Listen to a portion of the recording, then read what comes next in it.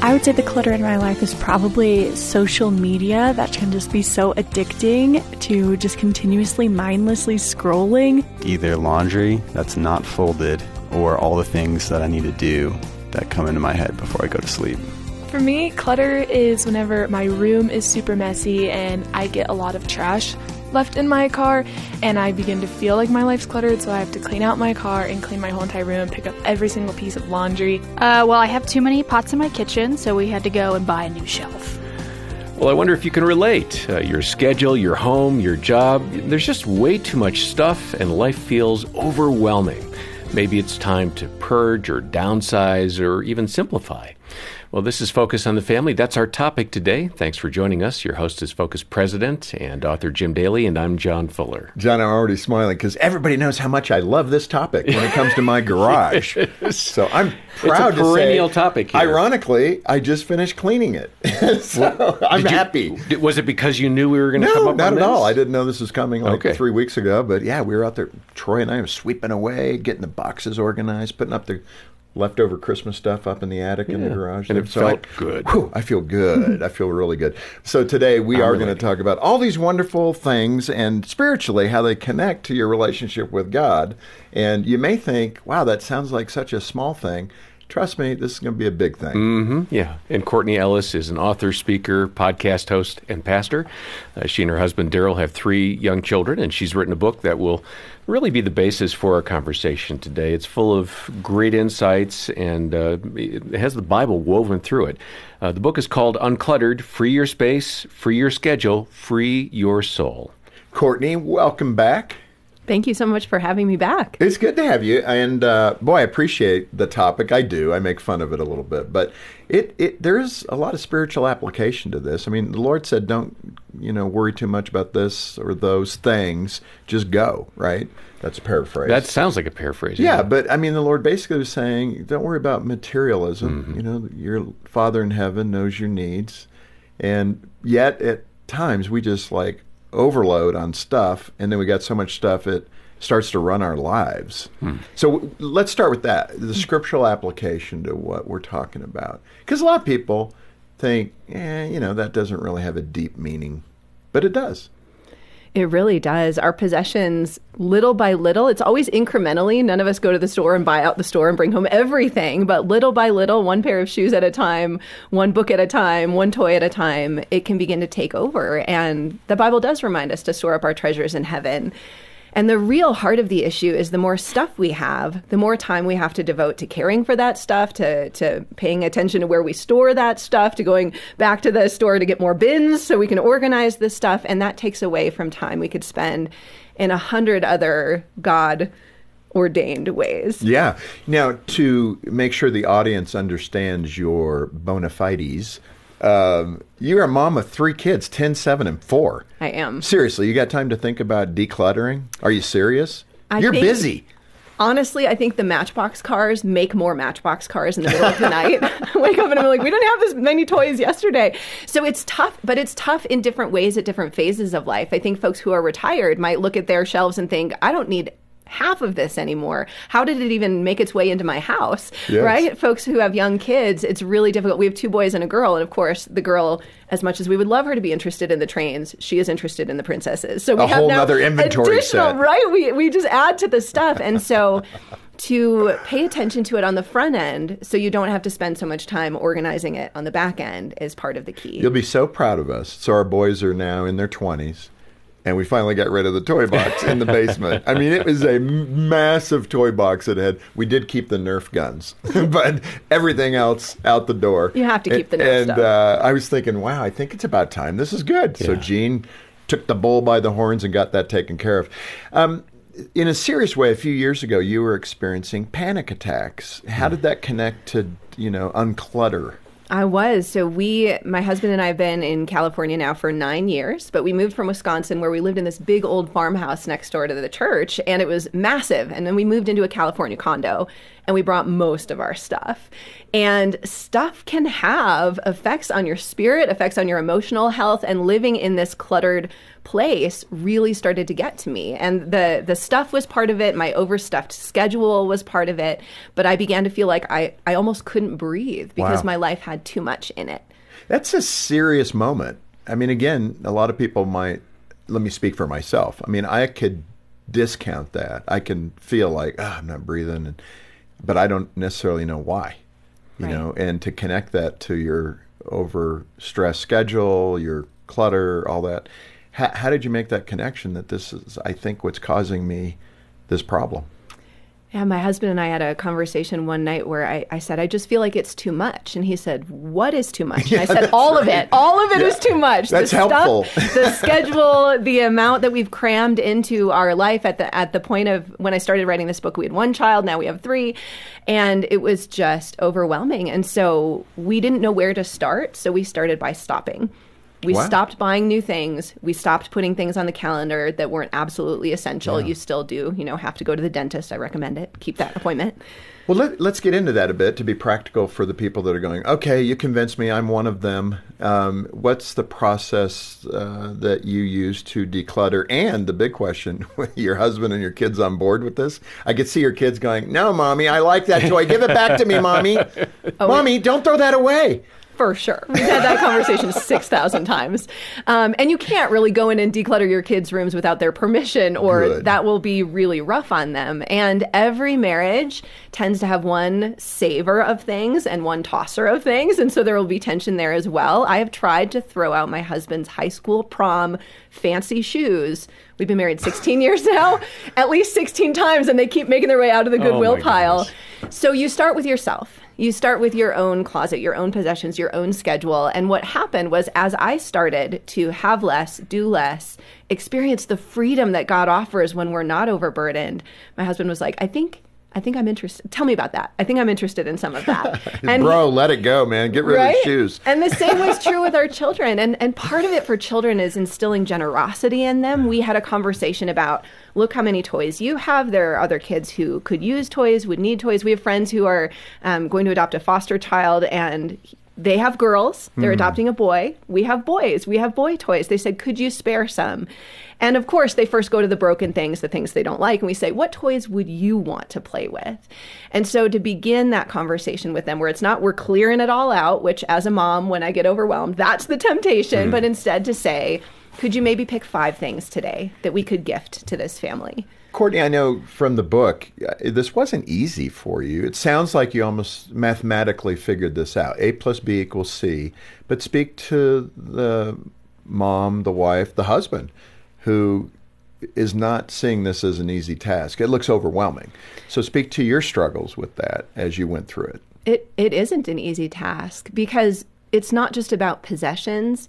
Every possession has memories that are attached to it, feelings that are attached to it, nostalgia that's attached to it. One of the hardest moments was we had moved from Wisconsin to California into this tiny condo, and we brought this table that my parents had gifted to us. This was my childhood table. It had a little bit of 24? paint. Yes, it expanded. It literally could seat 18 people, and we were in a tiny condo. So it was in our dining room, and it was in our living room. And people kept asking, are you going to host a banquet? And I said, no, I just can't part with it. I feel so guilty. My mom gave this to me. I moved it from Wisconsin to California. And finally, I realized, okay, I have to let this table go. It's ridiculous. Like, we can't walk in our own home because of this table. And I called my mom and I said, I'm so sorry. I know this table meant so much to our family. I think I have to let it go. And she said, of course you need to I was wondering when you were going to, it doesn't fit the space. I put it online for sale. And within 10 minutes, a pastor's wife contacted me and said, this is great. exactly what we need for our parish hall so we can have our dinners with our deacons. Thank you so much. I'll pick it up today. And it was like the Lord Almighty said to me, see? Yeah. See? I got you. Right? It's not even that it's about me letting go of things. It's about who else might be blessed by these things I've been clinging to that don't serve me. You know, so often as human beings, we chase the shiny thing. It could be a project here at Focus. That's one of the disciplines you have to constantly put in an organization. You know, we don't want to chase the shiny thing. What has God called us to do? Yeah, it can be hard to get a hold of it, especially a lot of folks who have trouble over purchasing are bargain hunters. And so there's the justification of, but it was only $4, but I got it on clearance. And it's like, that's okay, but your closet is still filled to bursting, or your shelves are still filled to bursting. It's not about value ultimately. It's about what will this possession take from you in the time ahead when you have to care for it, you have to store it, you have to deal with it. And people medicate by shopping, but they also medicate by being busy. And those are two sides of the same. Wait a minute. Well, no. Yeah. Being busy is a good thing. Good. Yeah. That's my problem. Pride. Okay, Yeah. thanks for taking my legs out from under me. But in that way, you and Daryl, I mean, you set out on this adventure. I'll call it that. It's a mountain you needed to climb. Did the two of you find healthier alternatives? Was there ever kind of a strong disagreement between you about these things? How did that work out in your own marriage? Yeah, for sure. It's a journey we undertook together, but also it's a journey we are still taking independently, and we have different thresholds for acceptable amount of possessions, and that's just part of being in a marriage. Is God will speak to me, God will speak to him. We will walk this journey together. But when we have a disagreement, it's okay. Ultimately, who's going to wear these shoes? They get to make that final decision, and that's been a good way for us to. I have navigate. a terrible confession. So I am a thrower. Yeah. I mean, if it's an arm's length, it's gone. And so I got a big trash bin to come in, and they set it down for a week in your driveway, and so I start cleaning out the garage. I remember, I think there was a sticky with a phone number and a name on it that was stuck on our ATV, and I'm thinking, okay, this has been here for like a year. I don't think anybody needs this sticky. So boop, in the trash it went, in this gigantic disposal thing. And later that afternoon, Jean's going, I had a number on that ATV, and, I don't know. Somehow she knew I threw the sticky away.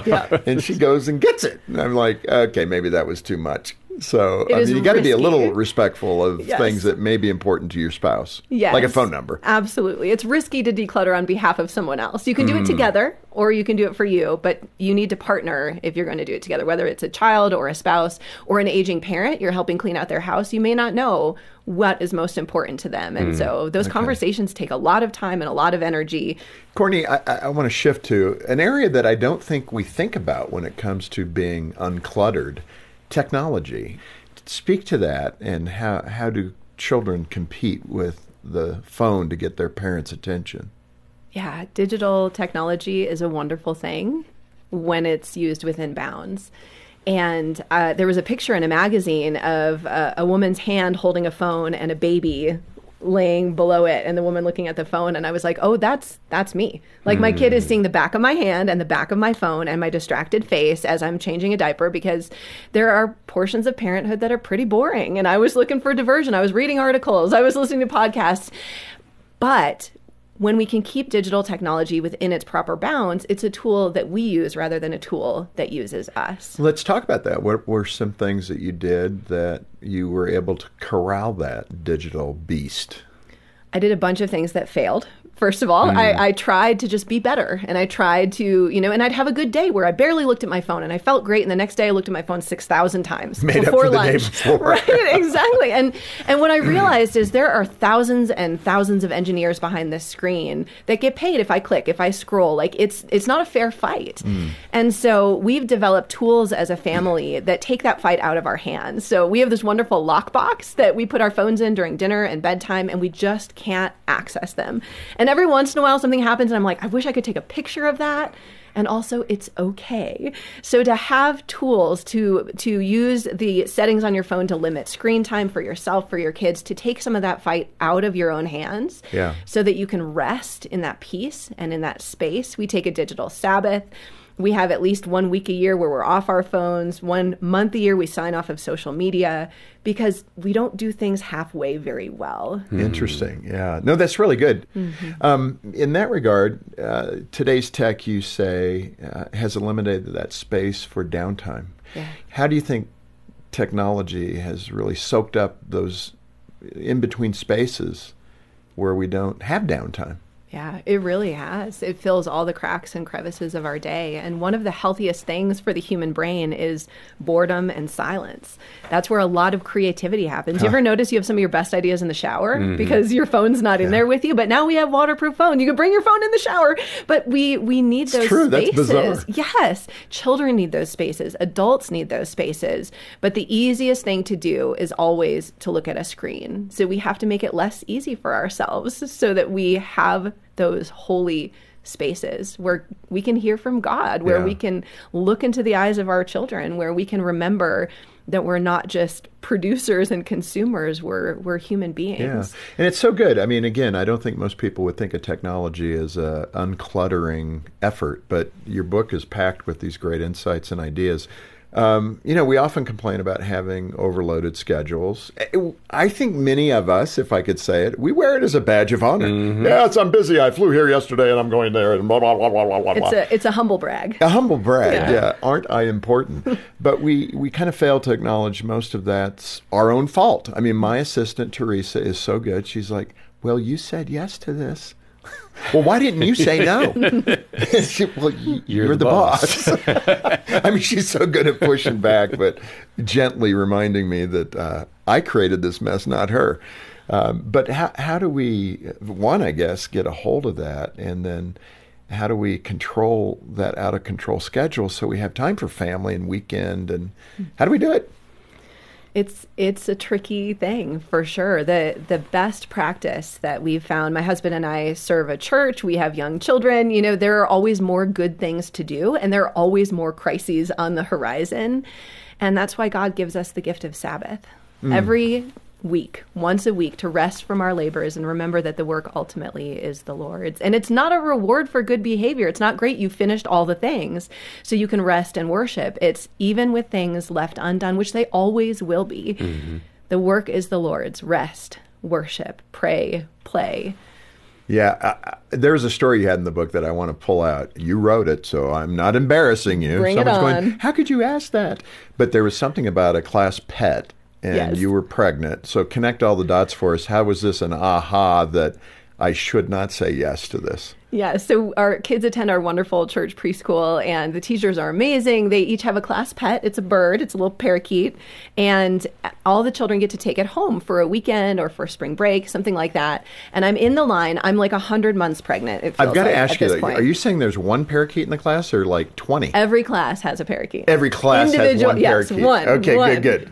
So anyway, you're pregnant. Set that up again. Sorry. So I'm 8.5 months pregnant. My due date is in just a couple weeks. And my oldest son is 3 years old. He's in the class. And the teacher meets me at the door with the parakeet clipboard. And I haven't signed up yet because I've been a little busy. And she says, Lincoln hasn't signed up. Will you please sign him up for the parakeet? And I look, and there's only one slot left available. And it is the spring break, which is in 2 weeks, which is my due date for our second baby. And in that moment, my unborn son kicks me in the ribs. And I drop the clipboard and I say, I'll get back to you tomorrow. And I go home and share the story with Daryl. And Daryl goes, absolutely not. And I said, well, we have to. Everyone takes home the parakeet. And he goes, Courtney, you can tell her no. The parakeet will not survive. Are you looking at my face right now? I'm like, duh, way to go, Daryl. You're not going to remember to feed the parakeet when you're in labor. Did the teacher look at your tummy? This is a no-go. My gosh, that's like self-evident. I'm having a baby next week. I'm a person who looks 9 months pregnant for 4 months. So she had no way of knowing how close I was to my due date. But it was this revelation that you don't have to say yes to every invitation, even a good invitation, even an invitation that everybody else has said yes to. Yes. That sometimes God is calling you to something greater. And that is the secret. Besides Sabbath, the other secret for uncluttering your schedule is remembering your deeper purpose. And in this season, my mission, my deeper purpose was to get this baby safely from one side to the other into the world. The big question, though, someone's thinking it, so I'll ask it on behalf of them. How'd you explain that to your little boy? Yeah. What'd you say to him? He was okay with it, and we switched with another parent. And we were able to bring the parakeet home when the new baby was a couple months old, and we enjoyed the parakeet rather than forgetting to feed the parakeet. Right. So it didn't turn into some disaster emotionally for your son. He was okay with it. He's not a big pets kid, but we could have just said a full no. Yeah. We took the parakeet later because we had space, we had room, we were looking forward to it, but you could just say a full no. Yeah, you took the parakeet for the summer. That was nice of you. You know what? We took the parakeet. This is funny. We took the parakeet 2 days before the pandemic began. So we had the parakeet. That joke about the person who brought the class hamster home for the weekend, we had that parakeet for 7 months. Oh my goodness. Oh, that's funny. That is a little retribution for the parakeet. It was. Yeah. Say no to me, huh? And it lived. It lived the whole time. Yeah. We brought it back healthy. That's incredible. For those that don't know, and this is on the serious side, a scriptural point to make, that Jesus modeled boundaries and pulling back. But describe that blurriness that somehow we equate busyness with godliness, and then take the example, what was the example that Jesus gave us, saying no? Yeah, busyness helps us feel important. I have things to do. There are many people who need me, so I'm very, very important. And the truth is that busyness often separates us from our neighbor. It separates us from God. It can separate us from our own spiritual need, our own spiritual hunger. And it's a sign that we are not clear in the mission that God has called us to. And this is what we see Jesus doing over and over. It's fascinating. If you flip through the Gospels, Jesus says a variation of, I am going to Jerusalem, dozens of times. He knows what his mission is.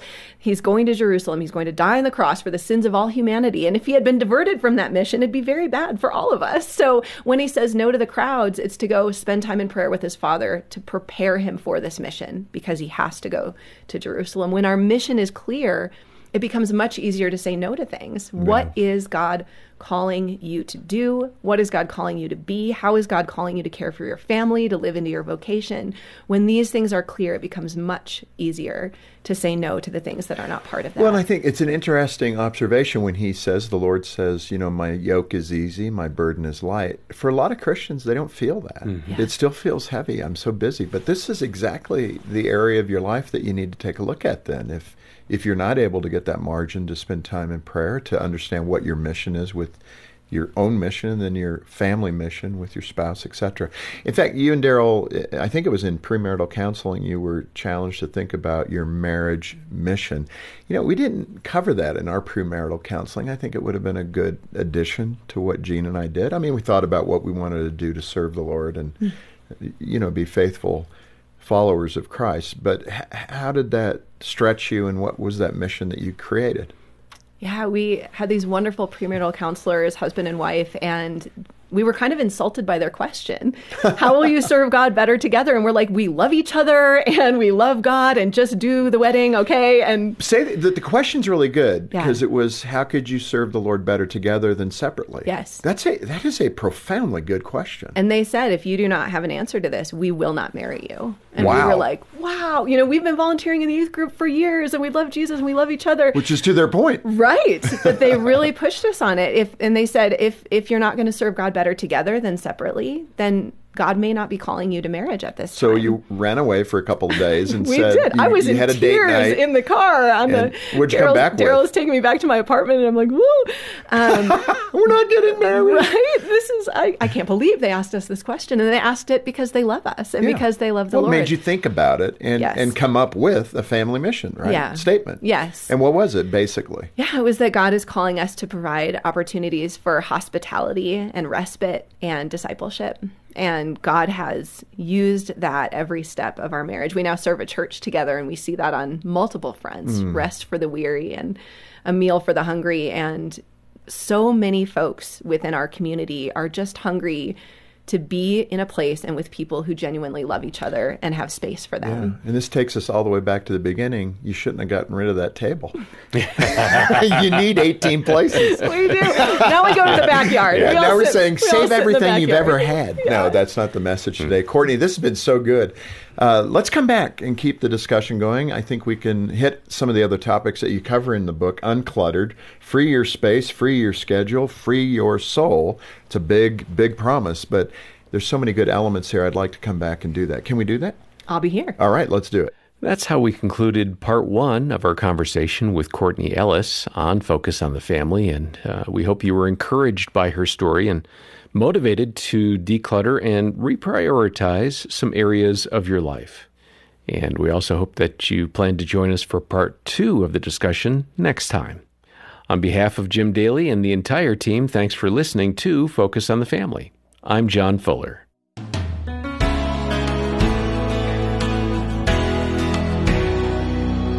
I think this is such a great topic. I hope you've been encouraged to clear out the clutter. At the heart of it is a statement that Courtney made. What is God calling you to do? What is God calling you to be? How is God calling you to care for your family? When these things are clear, it becomes much easier to say no to the things that are not part of that. I think that's so great. And if you feel you need more help to apply this, I encourage you to get a copy of Courtney's book, Uncluttered. Free your space, free your schedule, free your soul. Order that when you call us on 031 716 3300 or find it on our website at safamily.co.za. We're excited to have Rob Parsons joining us again this month for some events. Rob will present a seminar titled 10 Vital Parenting Lessons I Wish I'd Learned Earlier. Rob has had an interesting parenting journey, and he shares the lessons he learned, many the hard way. Join us as Rob unravels some key insights that can redefine your parenting journey. Rob will also present an event called The Heart of Communication, where he brings together his 50 years of public speaking experience and unpacks methods that can help any speaker improve, covering topics like tried and tested techniques for better preparation, creative ways to utilize the power of storytelling, and tactics for avoiding the most common distractions. We'll be in Pretoria and Cape Town from the 26th to the 29th of Feb. You can find all the details at safamily.co.za. I'm Graham Schnell for Focus on the Family Africa, inviting you to join us next time when we'll, as always, help you and your family thrive in Christ.